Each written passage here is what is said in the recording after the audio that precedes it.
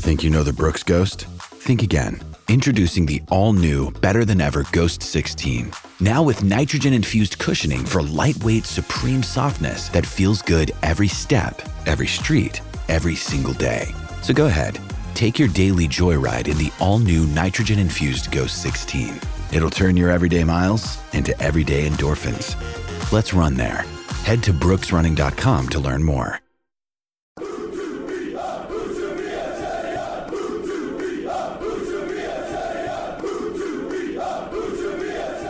Hello, welcome to Be a Terrier. Stephen Chicken here, joined as usual by David Hartrick. You getting ready for Christmas, Dave? It's almost there. Is it? All right. Yeah. Well, you know, I've said this before. My advice to anybody at this time of year is that petrol stations are open late on Christmas Eve. Excellent. Good to know. So another draw to talk about, a 1-1 draw. Huddersfield 1, Coventry City 1. But for the second week in a row, we're talking about a draw that I think for many fans will feel more like a defeat, which is strange because, you know, Town have actually moved up a place in the table. They've kept their gap to the playoffs is still 5 points. On paper, you wouldn't think there's a huge amount to complain about here, but I think the response to it has been quite strong. We've sort of shared that strong response. Why is that, Dave? I think it was the nature of the performance. I think the Barnsley game wasn't good, but it was, you could see Town were trying to attack. You could see they were just very, very wasteful and couldn't break through. The performance on Saturday was Coventry forced Town into basically playing like the away side in a home game. Yeah. And Coventry they're doing well this season, but they're not, you know, this isn't, it's not Fulham or Bournemouth that came and did that. And there are draws that feel like defeats when you score late like Coventry did, but there are also draws that feel like defeats when you just get battered for most of the game. And the reality was that Town were doing okay. They were on the front foot. They scored a very, very good goal, one of their best goals of the season, I would argue, and then they retreated. And it's a pattern now that we have to talk about, and it just left everyone feeling a bit flat, I think. Yeah, that's exactly right. I think Carlos Corberan, the first thing he said in the press conference when, you know, the first question I always ask him is just for his take on the performance and on the game as a whole. And the very first thing he said was, I don't think that the fact it was a late goal is anything that we should talk about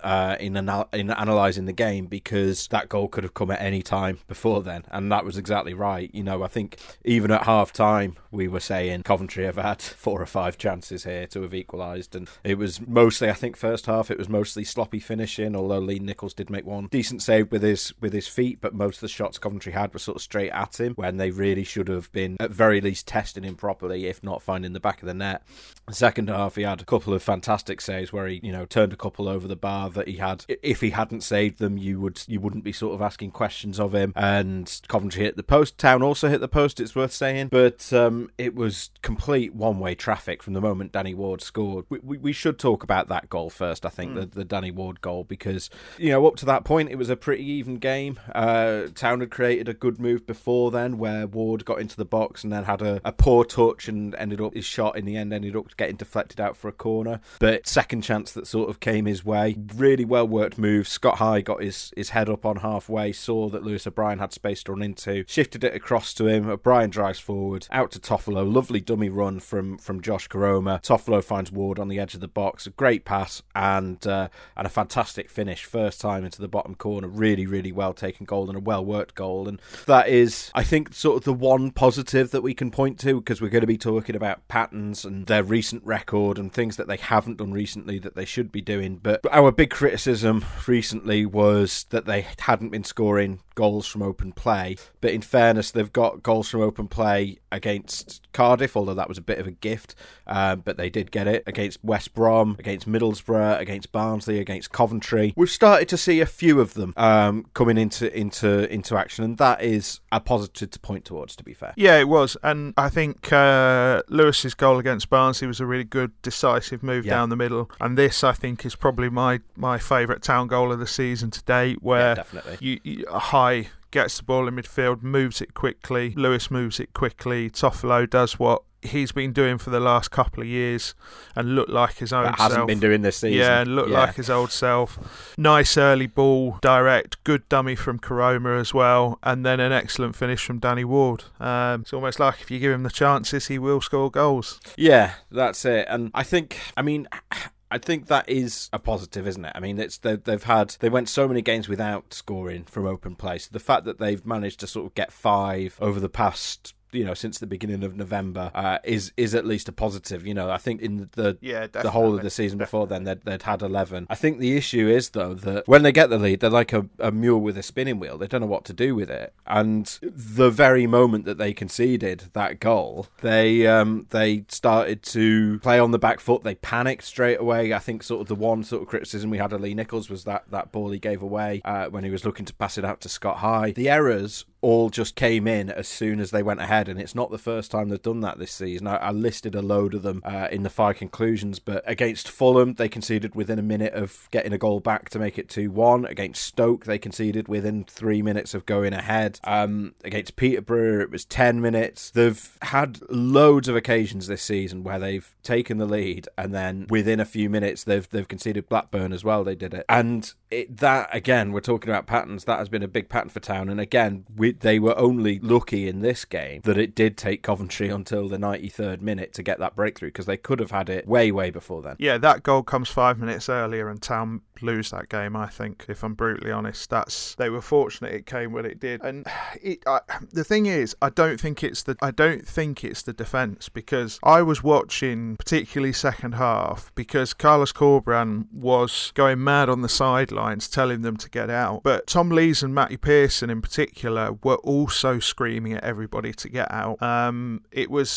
People ahead of them just got drawn so deep that you're just inviting that pressure on time and time again. And I know this is a Town podcast, but I think we should talk about Coventry for a minute, in that they're not an amazing side. It's not like they have any outstanding individual, I don't think, but they play with a bit of adrenaline. They were very well organised. I thought tactically, we'll get into this in a bit later when we talk about something else, but I thought tactically Mark Robbins set them up very, very well against Town. But they just didn't react, and they like you say, after the goal, twice after the goal, and I went back and watched it to make sure my eyes weren't deceiving me. This is first half. Twice after the goal, Lee Nichols gets the ball. I think one was from a cross and one was from an overhit pass.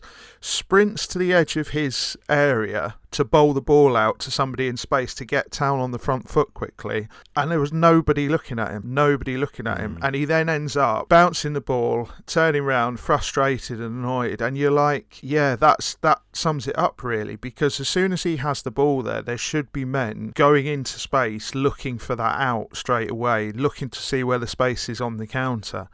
And this is the problem at the moment. It's that lack of energy, that lack of, well, I say it again, that lack of adrenaline at the moment that is costing them. And I don't know what the magic elixir is here, Steve. I don't know how you suddenly get that into their game, but they desperately need a bit of it, because when you do get drawn deep in a game like that, one of the advantages should be that somebody should realise there should be space in behind. If you get quickly on the front foot, and if you work out where the spaces are, is the left back or right back playing a bit higher up, where there will be a natural area of space on that pitch, and you've got to go, and then somebody's got to have the nous to try and exploit it. And they just didn't do that in any way, shape or form.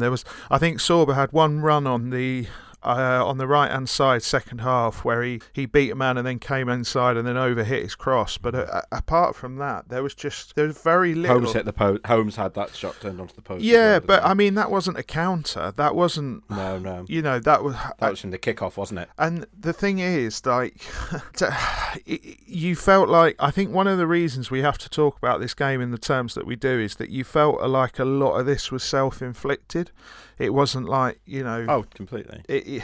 Coventry played well. You're right. Yeah. Like, we do need to give Coventry praise. They're where they are in the league for a reason. And every time they remind me, I say this every time we talk about Coventry, but they really remind me of Luton Town. Like, but maybe even a slightly better version of them. That they are just incredibly hardworking, very well drilled, know their jobs. Every time I see them, I'm sort of quite impressed with their level of industry. I think Mark Robbins has done a fantastic job there. But you're right. Like, it feels like a complex at this point, doesn't it? Yeah, yeah. Like the moment they get a goal, they're like, "Oh no, we're not gonna win this game." Like, a fan tweeted saying, "I don't really celebrate when Town go ahead because they're not going to win anyway." And I feel like the players feel like that as well, And I think a lot of fans have criticised, understandably so, saying they're fed up with the negative tactics after they go ahead. But Carlos Corberan has made very clear that isn't his intention. He doesn't want to play to get scrubby 1-0. Maybe that was the plan against West Brom because it was West Brom. But in general, he doesn't want, against Barnsley and Coventry and Cardiff, he doesn't want his team playing for scrubby 1-0s. He wants them to get, 2-3, kill off the game. And we have criticised and are going to criticise Carlos Corberan an awful lot for his management in this game. But that is one area where I do have a bit of sympathy for him, because it must be so frustrating for him. And he made this clear in the press conference, to see them score a goal like that, like they scored against Coventry with, as we say, our favourite Town move of this season, and then go, okay, well, let's not try that again. Like, that's where I have a bit of sympathy in where you do need weirdly, I've just had a big flashback there, because if you remember against Barnsley, I said to you in the podcast that we did, they scored the goal by going direct through the middle. Then they had the Koroma chance where they went very direct through the middle and the keeper saved it. And I said that exact same thing to you. What was frustrating is they had two really good efforts, one of which brought a goal, and then went, let's not do that again. So I don't know what it is. It, like you say, it is almost like a complex at this point. Yeah, it feels like, and not to this level, but sort of towards when I started this job, towards the end of the second season in the Premier League, and you think about games like West Ham, where it was just like, well, the lack of belief was there, that lack of what's the word? They'd lost the winning feeling, and I feel like they're halfway there at the moment, like not all the way, obviously, but it does feel a little bit like they've forgotten how to win, which is a pity, because they were doing such good work earlier this season.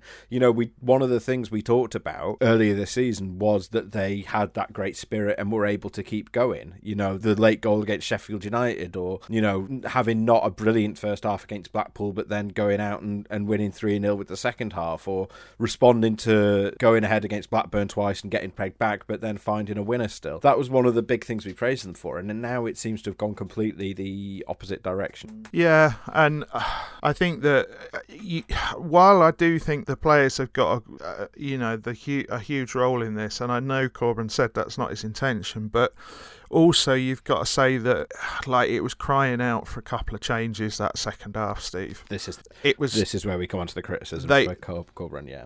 They really needed to change their shape. They really, really needed to change their shape, because they'd got so deep that the back three had become a four, with Toffolo naturally sitting in there. Thomas was still playing sort of 5 or 10 yards higher, which was creating a space on that right-hand side, which Coventry kept playing into. They didn't have anyone playing as a natural 6, and Coventry just kept putting a man in there, which was just creating confusion between the defence and the midfield. And there was a reason Coventry kept creating very, very similar chances, and that's because they were doing the same things and they were working every single time.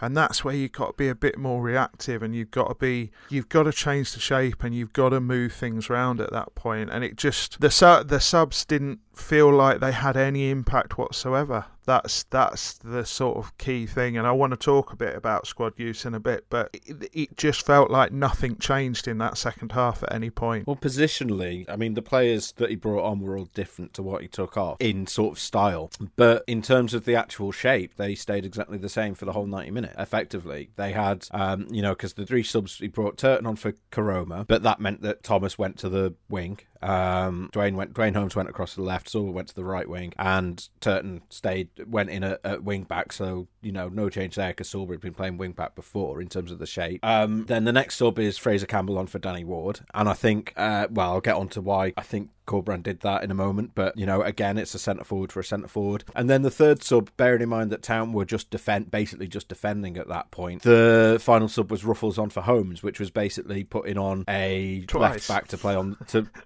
twice. Putting on a left-back to play on the left wing, where Holmes had been playing at that point anyway. So the shape stayed exactly the same throughout the 90 minutes. And I asked Carlos about that after the game, because would you agree they needed a number 6 in there? They should have gone put a holding midfielder on the pitch. Oh, without a shadow of a doubt. And yeah. Because, as I said, it's not like Coventry was sort of massively using that space time after time, but they just consistently put a man in there. And what that meant was that either somebody had to step out of the defence, or one of the midfielders was drawn back, and it was creating space somewhere else. So it was from my point of view, I just thought that was a really simple problem to solve, if I'm honest. Change the shape, get a 6 on there, and I think they had options to try. They could have put Ruffles on there. They could have moved Levi into that role. That would have been my preference. I would have brought Zaha on and put Levi into that role and had him sitting just in front, because it was really hurting them. They could, there was a reason it felt like every time Coventry attacked, it felt like they had a man over. And that's because they knew where the space was going to be. I completely agree with you. And I would have, you could have even done it without making a sub. If you wanted to keep your options from the bench, you can put Scott High in at number 6, where he's played before, came through the academy playing there. He played there against Luton. And then you can drop Dwayne. Dwayne Holmes is a central midfielder. He's perfectly happy playing there. So you could have dropped Holmes into a pure central midfield role and put High in that number 6 role. I know that they don't have Hogg or Vallejo, so the only out-and-out central midfielder they had on the bench was John Russell. Can understand why, an untested player like him, you might not want to bring on in a situation like that, and they see him as more of an attacking weapon in any case. But yeah, I completely agree. We had 2 messages while we're watching the game from friends of ours, Town fans, saying, why haven't they got a defensive midfielder on? Everyone around us in the stands was saying it. And this is the important thing, is it's not to say that is correct. We might have been wrong about that. Corberan's justification for not changing the shape and not putting on an extra midfielder, he felt that the midfielders were not the ones creating the problems, and that it was the ball from the centre-backs through to the front line from Coventry that was creating problems. And so I think that's why he put Campbell on for Ward, was to, have someone pressing high up. But I disagree with that assessment. But I think that either way, as Corberan himself said, that goal could have come at any time before then. So I don't know what made him think that the players was going to magically get better when he'd watched them for half an hour of the first half struggling with Coventry, and then watched them for basically the entire second half struggling in exactly the same way. And as I say, he admitted they were creating too many chances and that Town didn't have enough control of the game. So I don't understand how he was both able to acknowledge that, but also unable to react in a way that might have actually changed the game. This was it. I think one of the reasons that fans have reacted like they have as well is because there wasn't a sort of proactive approach taken in that second half. Because against West Brom, one of the things they did was they made several adjustments through the game. The game I sort of compared it to, I think in print, and I think I possibly said it on the podcast as well, but the game I compared it to was the Danny Cowley game against West Brom, where the thing that Danny Cowley did was he used the drinks breaks to break the game down into 4 quarters, and Town actually changed shape and changed tactically in each of the 4 quarters, and they won. And against West Brom, there was, throughout the game, it was an incredible rearguard action. But one of the reasons I was so effusive in my praise of Carlos Corberan was he did change throughout the game. He kept reacting to things. He reacted to West Brom subs, and he had broken the game down into certain patterns. And it was a manager's performance. It was a real manager's performance. Mm-hmm. Whereas you look at that second half against Coventry, and you don't feel like there was that proactive approach. It was like, well, we're just going to try the same things and hope we get a different result. And you just can't do that. And literally everybody in the ground was sat there watching that, going, when are Coventry going to score? Because it felt like it was coming from the minute Dwayne Holmes hit the post. It felt like, okay, that was the sliding doors moment. Now it's going to be all Coventry, and it's when do they score? And I know they didn't get the goal till the 93rd minute, but I mean, it would have been like smash and grab wouldn't have even come close. They had 16 efforts on goal second half, Coventry. And like Carlos Corberan said in his presser, it's difficult to take when your goalkeeper is man of the match. And it's like, yeah, I get that, but there are things you could have done, I think, to help that situation. That's the issue. It feels like I'm torn. I'm trying to sort of wrap my head around why Carlos would refuse to make those changes. And one of them is just stubbornness. I guess they're kind of related. One of them is stubbornness, but one of them, I think, the more I think about it, the more compelling I find it, is perfectionism. I think he is a manager of small adjustments. I think we know that. Like he said repeatedly, he doesn't like making changes for change's sake, or change for change's sake, I should say. And I don't think this is an occasion where it would have been change for change's sake for a start. No. But I feel like, you know, in the way that he doesn't rotate his lineup very much, in the way that he does try the same ideas again and again, in the way we've talked before about their struggle to create goals from open play was because they were trying to make a certain type of goal rather than just try to make chances. They were trying to make the perfect goal, not just make goals. And I feel like there is a degree of sort of, it's like, do you remember Arsene Wenger? Remember that guy?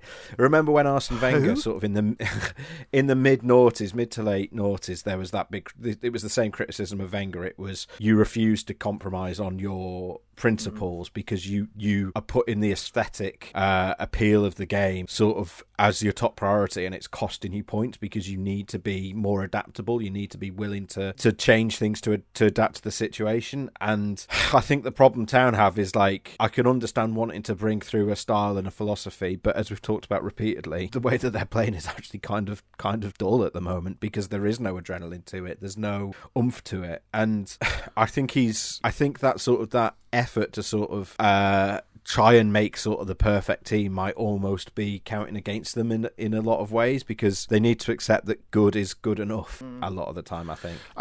The other thing I keep coming back to is something we've talked about before, which is that overcomplication often looks like simplification. And I feel like at the moment that the Town players are, I've used the words risk averse so many times it's untrue recently, but I also feel like they feel there's certain types of balls they can't play, certain types of passes they don't have the license to play, and I think that's a bit of an issue as well. And I don't for a minute think that's all Carlos Corberan. I think it is the mindset of one or two, but I think when we're going to have a chat about squad usage, etc., and there's a few points I want to make in there, so I want to hold them back until we go into that, but there's no getting away from the fact that there has been a lot of criticism from fans. There's been a lot of Examiner comments. There's been a lot of tweets to both of us.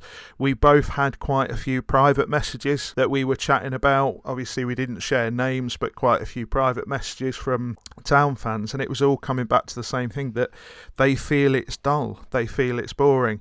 Now, I'm not as far down that line as some fans. Again, invested neutral, not fan here, so I come at it from a different point of view.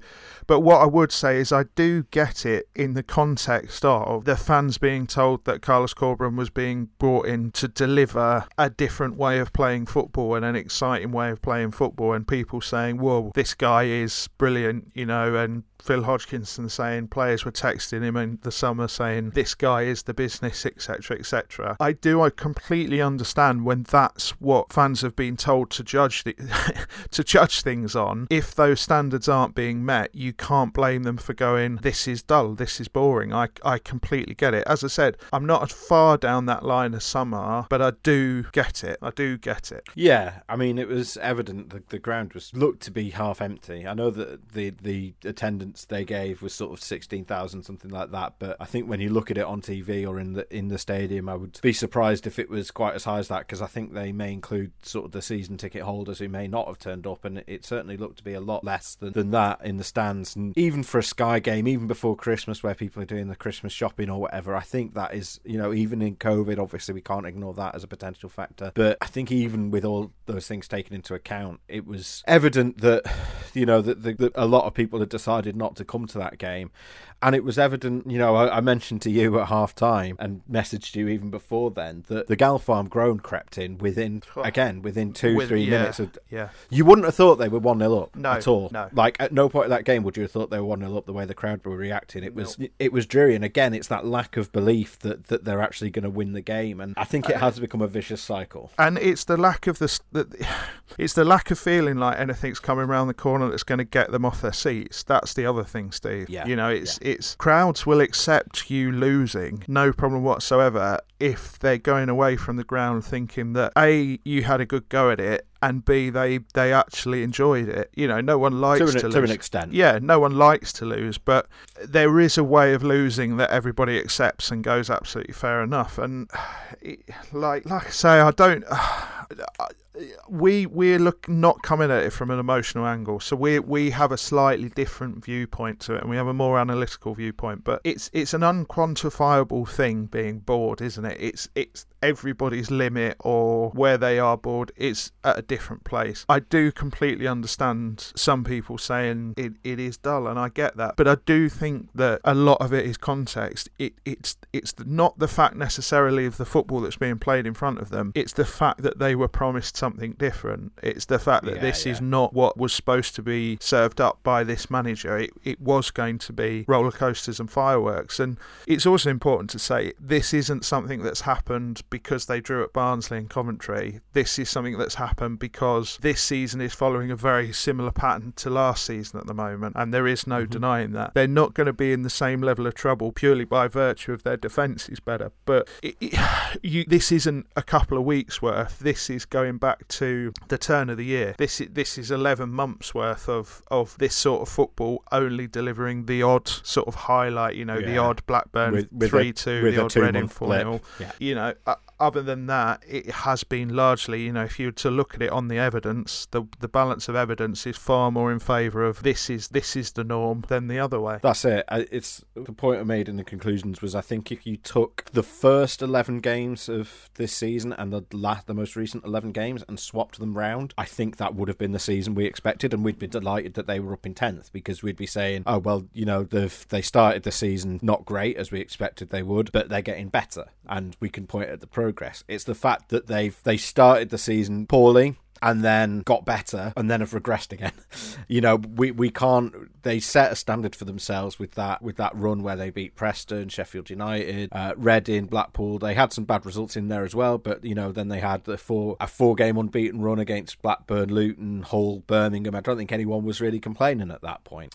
But then the 9 games since then has just been backwards. They've not scored 2 goals in a game since the middle of October, since the Hull game. They've dropped 9 points from winning positions. There was that lack of goals from open play, which has started to be addressed, to be fair, as we've mentioned. But, they've had 6 points in the last 7 games. That is less than a point per game as relegation standard for in a regular season. Again, that's not me saying they're going to get relegated, because they have had that head start and the defence is a lot better. But that they were at a much better standard than that earlier this season, and they've gone backwards into that. Yeah, the other point I think it's important to make from the fans' point of view as well is that one of the reasons they're frustrated is because Town aren't a million miles away in any of these games. So even though Coventry were pushing second half, there were some adjustments they could have made that they could have got back into that game. And at 1-0, you've always got a chance to get the second and kill the game off. But I think the second big factor here is that Town still haven't really paid for being as bad as they have been, and they are still in 10th position in the league, and that's still a fantastic position, and that's still progress. But it's also a marker that the league this year, to be frank, just isn't very good. So if Town, if they go and get half those points they've dropped in this last couple of months, they'd be what? They'd be in the playoffs, wouldn't they? It's not. I think one of the main points of frustration is it's almost more difficult to be nearly there than to be miles away, because you think, well, it's so obvious. We just need a bit of this, that, and the other, and we're there. And I think that we keep getting we keep getting comments and keep getting stuff that we keep going into and doing articles on, and it's not about in January going out and buying a creative midfielder and a striker. And I don't know how many articles between us we have to write explaining that. Well, people are still entitled to disagree. Yeah, they are. But it's, if Town go and get a creative midfielder and a striker, that's fine. But they've still got long-term issues with their patterns of play, with their lines of attack, with how they go about trying to create chances, with the kind of chances they want to create. It's not. It all feels like fine-tuning, and the problem is when you feel like everything needs just a slight adjustment, that's a lot of adjustment. It's not a little bit. That's a lot of adjustment, and that's part of the problem. It's Town are sort of competitive without almost having to try in a poor league, and they could be much better off than they are. Yeah, I know there's one Town fan I speak to who doesn't really get a chance to watch the game because of their work, and they are like, I don't understand what the issue is. The 10th, they're having a great season, and I think that is understandable, but I think those who are able to watch the games can see what the issues are. And it's that, I don't know, I did sort of hesitate because I was very, very critical of Carlos in the 5 conclusions, but I did sort of worry, like, is this sort of completely OTT based on the fact that they are 10th, and based on the fact that, you know, if you looked from the outside, you would say Huddersfield are having a good season, like we would have said before. Again, we said it last week, but, you know, I think it looks like as when we get to the halfway point of the season, Town are probably going to be at least 14. Like, that is sort of a worst case realistic scenario based after the Bristol game. And Bristol City, sorry. And I think that, you know, we'd be very happy with that. They could be as high as 8th, and we'd be, again, even more delighted with that at the start of the season. But I think you're right. They are both overachieving, which is great, but there's also a sense that there is an opportunity for them to have overachieved even more if they were just doing a few fundamental things properly that they just have failed to do all season. You know, specifically the amount of chances they create from open play, because, you know, they've started scoring the goals. And we've given them credit for that earlier in the show, but when you look at the XG and you look at the number of shots, etc., the actual number of chances they've created hasn't really increased. The XG hasn't really increased. It's just that their finishing is perhaps a bit better than it was before, which is good. You know, that's still encouraging, but there's still that big issue around the number of chances they're actually creating, and there's been no signs at any point of Carlos Corberan's reign that is going to improve, and that's the big sticking point at the moment, I think. It is. And I think we probably need to sort of move on now to discuss a few wider things, and I think that there is a wider issue there in terms of where we still don't really know. We're nearly halfway through the season, and we still don't really know at this point what is going to represent progress for Huddersfield Town, because they could genuinely stop the season now and they'd finish 10, and I think 2/3 of the fans would actually be pretty annoyed, you know, pretty hacked off, which is quite an extraordinary point to be in, really. We spoke last week about how difficult it is to analyse Huddersfield Town, and I still feel like that, if I'm brutally honest. Yeah, because finishing 10th would mean, you know, their stated objective as a club is to be a top 30 side in England, and finishing 10th would get them there, and they were talking earlier this year about how they're a long way off that, and that was sort of the 5-year plan, and they're, what are they, year 2, 3 now? Yep. So, you know, they would be ahead of it on that front. So, yeah, that does make it difficult, but I think it's, as you say, I think the other thing, you mentioned January and how it's not as simple as just bringing in new players and that solves all the problems. I think that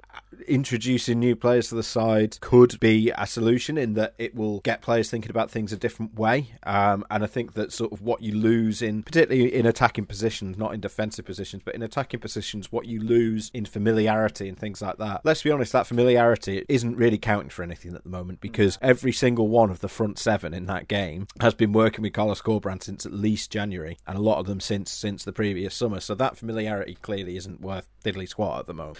So I think a change of shape would help, and simplifying maybe some of those roles that certain players are playing, so that they have a clear understanding of what they're doing and they can play their natural games. But I think trying some different players might just get players, even the ones who do stay in the team, thinking about things a different way, and give them a different perspective, and break some of the bad habits that they have built up, and some of the mental blocks that they seem to have at the moment. And I think this is a topic you particularly want to talk about, is before we even talk about the January transfer market, they have options in the squad that they can use and use better to maybe try and do that. Yeah, I was doing a little bit of analysis of this, and I think part of the issue with Huddersfield Town now is if you're an opposition analyst, you know they're going to set up in a 3-4-3. You know that they want to play Toffolo and Thomas as high as they possibly can, so there's naturally a gap in behind that Pearson and Colwill, if you keep hitting that gap, at some point you're going to get a chance from it. You know what their best 11, if everybody is fit, is, which is Nichols, Colwill, Lees, Pearson, Toffolo, O'Brien, Hogg, Thomas, Holmes, Ward, Sinani. So they're very, very easy to play against, and part of the problem is I was looking to see that how they're using the squad, and I just don't think they're using the squad brilliantly, if I'm brutally honest. Town have used the third least players in the league. So they've used 23 players season to date, and of those 23, there are 7 that have played less than 200 minutes. And why I think that is significant is because there's been 1,980 minutes of league football available. So you're talking about they've played less than 10% of the season. So effectively, they're sort of statistically not relevant. I mean, 3 of those 7 have played less than 10 minutes. So that doesn't really move the needle. So they've got 3 players who have played between 200 and 1,000 minutes. And why I'm pointing that out is because they are what you would call fringe players who are coming in, helping out, etc. They've only got 3 players who are doing that, and they've only got 2 goals from them. Now, if we look at Coventry, just because that's the team they've just played, Coventry have used the fewest players in the league. They've used 19 players. But in that 200 to 1,000 minute bracket, so effectively the fringe players, they've got 8 players that they've used regularly. They've got 13 goals from them and 8 assists. Now, as you look across other clubs, this is a repeated pattern. QPR have got 9 players in that bracket. They've got 9 goals from them and 5 assists. Middlesbrough, 10 players in that bracket, 10 goals and 3 assists. All of them have still got a group at the top, a sort of a settled group of 8, 9, 10 players who are all well north of 1,500 minutes, but they're all using the elements of the squad better. They're getting more from them, and Town are just not, they have their core, they're just not using anyone beyond that. Like, we've only seen 9 minutes of Josh Ruffles this season, and that to me feels a bit mad, if I'm brutally honest. We've only seen 1 minute of John Russell, and he's been in several squads, and I know there are certain games you can't throw him in, but at some point you've got to have a you've got to have a look to see what you can get from this player and what he can bring to things. Rolando Aarons has played 9 minutes, and Town, there have been games where they've needed to change their wide options. Mipo Odebeko has played 130 minutes total, but across 6 appearances, and that's, again, it's just not enough football. And I know they've had injuries, etc., but you would have thought with the injuries they'd had, there would be a lot more players who've been involved. You know, maybe they would have had a look at a couple of B team options, and let's be honest, they've got some very promising players, Steve, in the B team.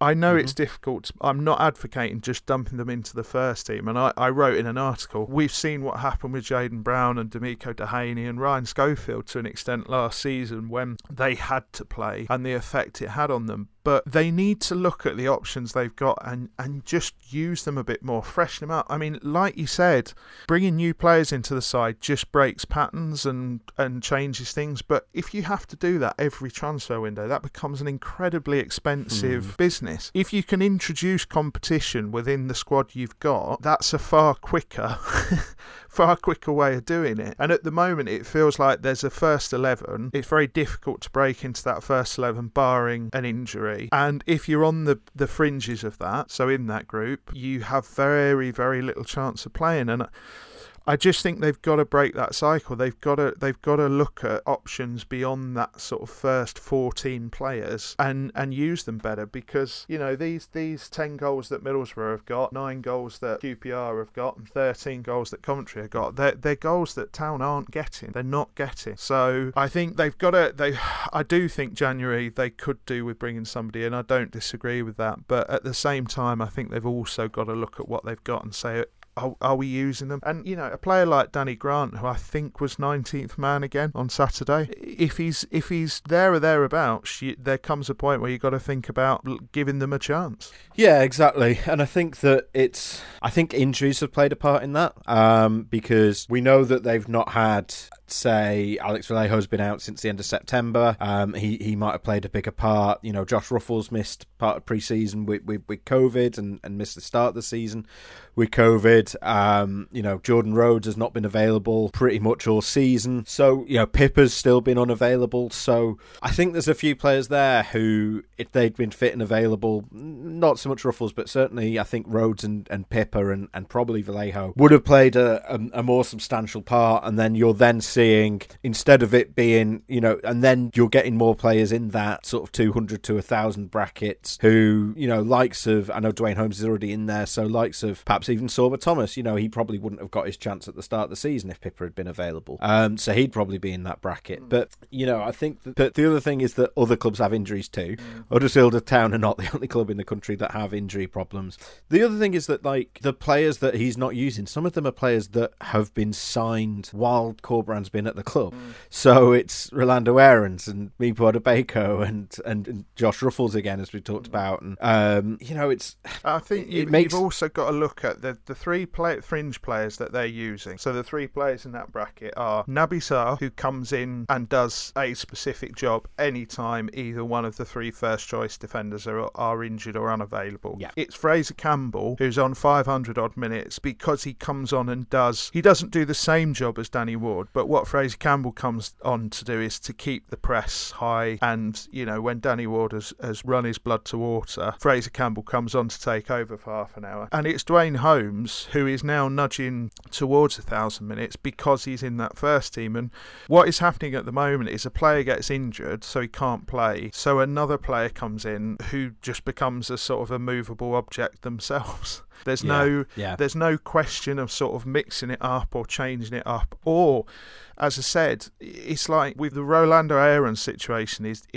there has been games where I think I would have tried him, because I like, hand on heart, I still don't know if he's good enough for Town, if what he brings to Town when he plays, I've no idea, because we've just seen so little of him. What has he stopped doing that the scouting department saw in him for 2 successive transfer windows? Yeah. That's the question. Yeah. Has he not been doing that on the training pitch for the last 11 months? Or was the scouting just wrong to begin with? Yeah.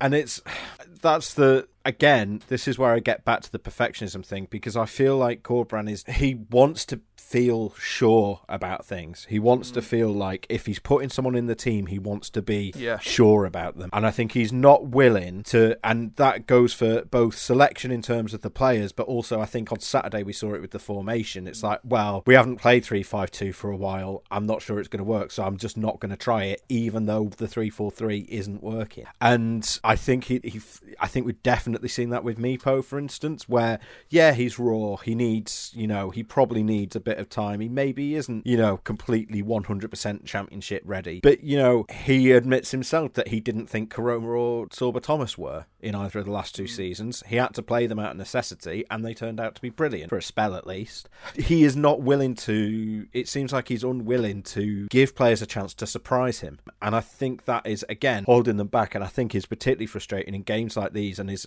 a real annoyance in games where you can see that the tide is going in a certain direction, but he won't put those players on because it's like he doesn't seem sure that they're going to have an effect. But you need to give them a go. If what is happening on the pitch already isn't working, then what have you got to lose? Yeah, and the only way you're going to know is by looking at these players. Exactly, And I don't think I if you bring John Russell on for a half, or for half an hour, and he struggles a bit to get up to the pace of the game, fans are going to forgive you for that. It's absolutely fine, because players have to find their feet.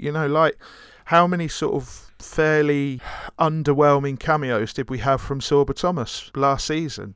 Back end of last season, he kept coming on for sort of 10-15 minutes and not really doing anything. And you look what happened at the start of this season. But I think I know what you mean in terms of his output. He wasn't getting loads of goals and assists. I think the effort and energy was. I'd never doubt that. We praised him for that earlier in the But what I mean is, if you bring John Russell on and he's full of energy and running, etc., but technically he makes highlights a few areas, and it's obviously clear he's not played in a championship, the hurly-burly of the championship yet, fans are going to forgive you.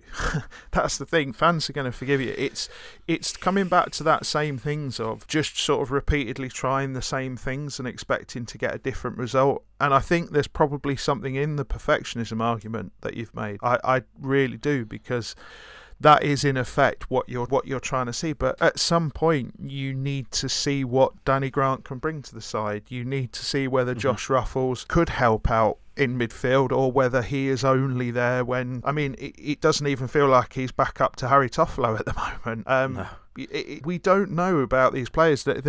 We get a few comments from fans saying, the squad is not good enough, or this player's not good enough. And often I sit there and go, well, I'll be honest, I don't know. How do you know? Yeah. I've just not seen enough from them, because I can tell you everything you want to know about sort of 15 players, 16 players, because I have seen them so much, and they will be played relentlessly from here until Eternia, it feels. The players on the outskirts of that at the moment, I just don't have any insight into, because we don't see him. Yeah, and Carlos keeps saying, he has massive trust in the squad, and these players will get their moments later in the season. But it's like, results and performances have already started to turn. So why isn't now the time for that? Like, why isn't it already started to happen? And I don't know. We're sort of going back over old ground here, but I just feel like, and I know that obviously you take everything a manager says with a pinch of salt when he talks about his trust in the squad, etc. But he does keep talking about how much he trusts the squad. He says he thinks they're capable of something special, and this season specifically. And this is sort of part of the reason we're being so hard on him, is because we're judging him by that standard. Because I don't think you can have it both ways, where you're saying I have a special squad that are capable of doing something good this season and achieving something this season, and then only use sort of 15 of them when you've got 24.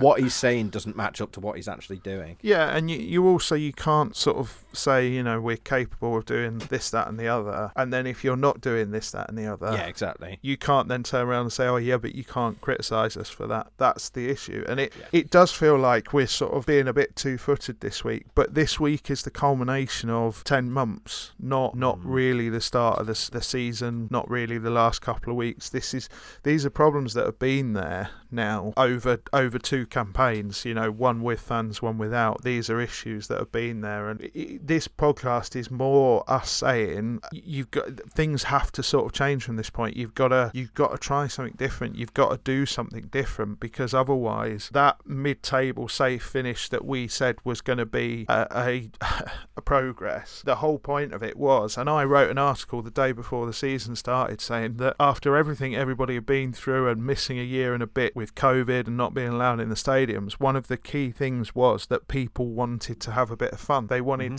to go to the football and enjoy themselves again. And that's not necessarily about winning every week. It's about feeling like you are going to have a go, and it's like feeling... It's about hope, isn't it? Football's about hope, and it's about walking into the ground hoping that you're going to win 2-3-0 every single game. That's all any fan asks, or feeling like it's a possibility. And speaking to a lot of fans and taking the temperature on social media and in the Examiner comments and various other players, there's just not much of that about at the minute. And those aren't the most sane places to get that temperature sometimes. But you also have a lot of friends who support Town who will message you and talk about it, and who are a bit more rational, as do I.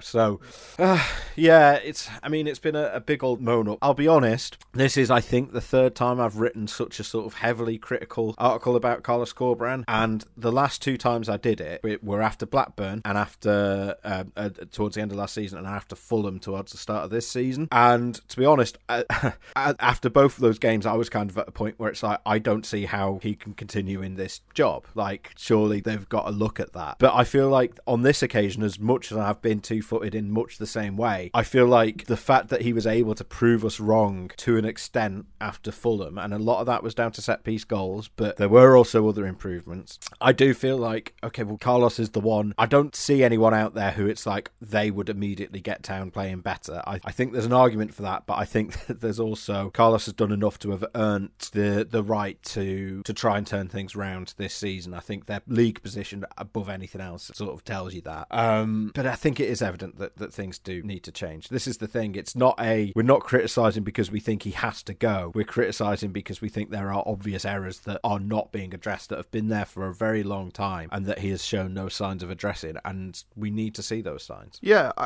you're exactly right. I think Corberan's more than earned the right to stay there and try and put things right. But at the same time, they can't have a January, February, March like they did last year without there being some form of consequence for that. And why I think we are being slightly two-footed here is that there are the early indicators are there, so they need to arrest this quickly. They've got 3 really good opportunities to do that, because Bristol aren't great.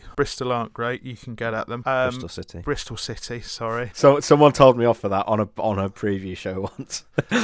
No. Town have beaten Blackpool once this season and are more than capable of doing it again on Boxing Day.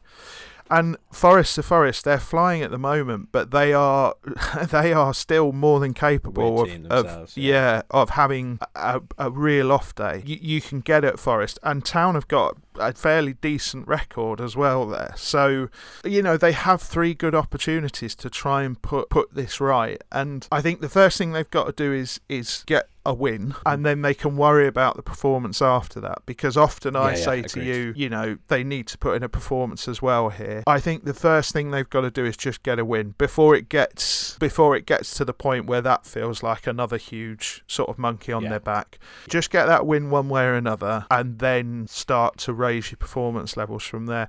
I do not, hand on heart, I do not see Town in relegation trouble this season. Just as I said, they rarely get that. It's rare that the wheels come off like this. The problem is that the Middlesbrough game was the worst performance of the season. Barnsley was a frustrating game, but I don't think it was anywhere, I don't think it was an actively bad performance. It was just frustrating because they couldn't finish the chances. This was a different game again, but it was still 1-1. I think we both know last season they would have lost that game. They would have conceded earlier and they would have lost that game. So I just don't think they're going to be in relegation trouble. So that's not the battle this season. The battle is really to turn this run round, and then let's see where we can put Town this season. What bracket do they fit in? Are they a top 10 team? Because even though they're sat in 10th, I'm still not sure. I'm still not sure. It would be nice in sort of 5 to 10 games' time to be sitting here saying, okay, we're over half the season. Things don't happen by accident. This is where they are. This is what we should expect from them now. Because I still don't know. I still don't know whether I should be sitting here saying, okay, all right, Blackpool at home on Boxing Day, they'll definitely win that. I've no idea. We should talk about things off the pitch as well. There's been some speculation around former Ipswich owner Marcus Evans, who still holds 5% of Ipswich Town. I've approached the club about whether there's any truth in that and got a no comment effectively. And whether they're even looking for investors is they won't sort of, I'm not getting an answer one way or the other effectively, which read what you will into that. But I mean, obviously, with what's going on around Phil Hodgkinson, it would make sense if there were people looking to see if there was, obviously people are going to be asking to see if he's up for selling his shares. And I think any discussions like that would obviously be under an NDA, would be under a non-disclosure agreement, so the club wouldn't be able to confirm or deny that either way. And that would be the case whether it was, they've asked the question and been told no, or whether it was they're in serious discussions and there's going to be an announcement soon. So genuinely, I have no sort of inkling one way or the other. We know that Marcus Evans also looked at Derby a couple of months ago, for instance, and that's gone very quiet. So it could be something, it could be nothing. So I'm sorry we can't give you more of an update at this stage, but that's where we are with it when it's a no comment. But I think the important thing is that they are not dependent on any new investors to come in for the long-term future of the club. I think Dean Hoyle is very happy to continue effectively running things. We've been a bit coy around it, but he is effectively running things in Phil Hodgkinson's Atkinson's absence, along with the rest of the board. He's continuing to support the team financially, to support the club financially, and he's even sort of made allusions towards supporting the club through the January transfer window. So I think that's sort of the most important thing, but it's very much a wait and see at the moment, isn't it, Dave? Yeah, I mean, there's not an awful lot to add to that, really. I think if people want to know a little bit about Evans, then I think your profile and was decent. It does. Rich, to be honest, I cribbed largely from, not to plug a rival, but there's an Athletic article from March by Phil Buckingham, which Richard Sutcliffe and a couple of others contributed to as well, that was really good, where they interviewed managers that had worked under him at Ipswich and people that had worked with him, and it gives you quite because he put nearly 100 million into Ipswich, and yet they sort of went backwards under his control. To me, it seems like he needs good advisors around him, but he's obviously got the willingness to put money in. He just needs to know where to put it, I think. Yeah, I think the one comment I would make, and like, this is not me with an examiner hat on or with any level of insider knowledge or anything like that, is that I think it does make some sort of sense on paper, because I'm sure he feels there are things he wants to try that are different, that didn't work at Ipswich, and he loves football. He loved being involved in football by all accounts. He's not a sort of massively gregarious football chairman who's out there in a Rolls Royce and a big cigar and etc. There's one photo of him that's licensable. Yeah, and he's wearing a face mask in it. So you don't get to be worth nearly £1 billion without being extremely driven and without a sort of level of, okay, well, I've not got this right this time, I want to get it right the next time. So it does make some sort of sense, but like no idea beyond whether there is anything in it or not. This is it. Yeah, we don't know how serious it is or how seriously you should be take it, to be honest. I'm sure if there is anything in it, then we'll get, these things do have a way of sort of leaking out, and I'm sure that we'll be hearing more about it if there is any interest. But as I say, there was similar stories about Derby from Marcus Evans' point of view. There's somebody else in the mix as well, I think, isn't QPR. it? QPR were mentioned as well. So and the Derby thing has gone really quiet as well now. So yeah, we'll see. It could be that we never breathe his name on this podcast again. But obviously, if we do hear anything, we'll keep you informed. Right, Dave, thanks for joining us as ever. Oakley Books still have lots of fantastic books on offer that are perfect Christmas presents for the football lover in your life. When is the last? When do people need to get their orders in by to get them for Christmas Day? Well, I think the last post date is the 18th for second class, but it's 21st for first class. So we will do any stragglers. We will put through as first class to make sure they get there. And I think, in fact, thinking about it, I'm sure the 18th for second class, that's guaranteed. But they do this every year, and I think it's probably a recommended date. Yeah, isn't it? it's probably more likely to be the 21st in truth. So as long as they're before then, we will get them to you one way or another. Great stuff. There you go. And yeah, obviously we have all the updates over on examinerlive.co.uk. You can make a donation to the Welcome Centre at huddersfieldtattoo.com as well. And we will see you next time on the podcast. Goodbye.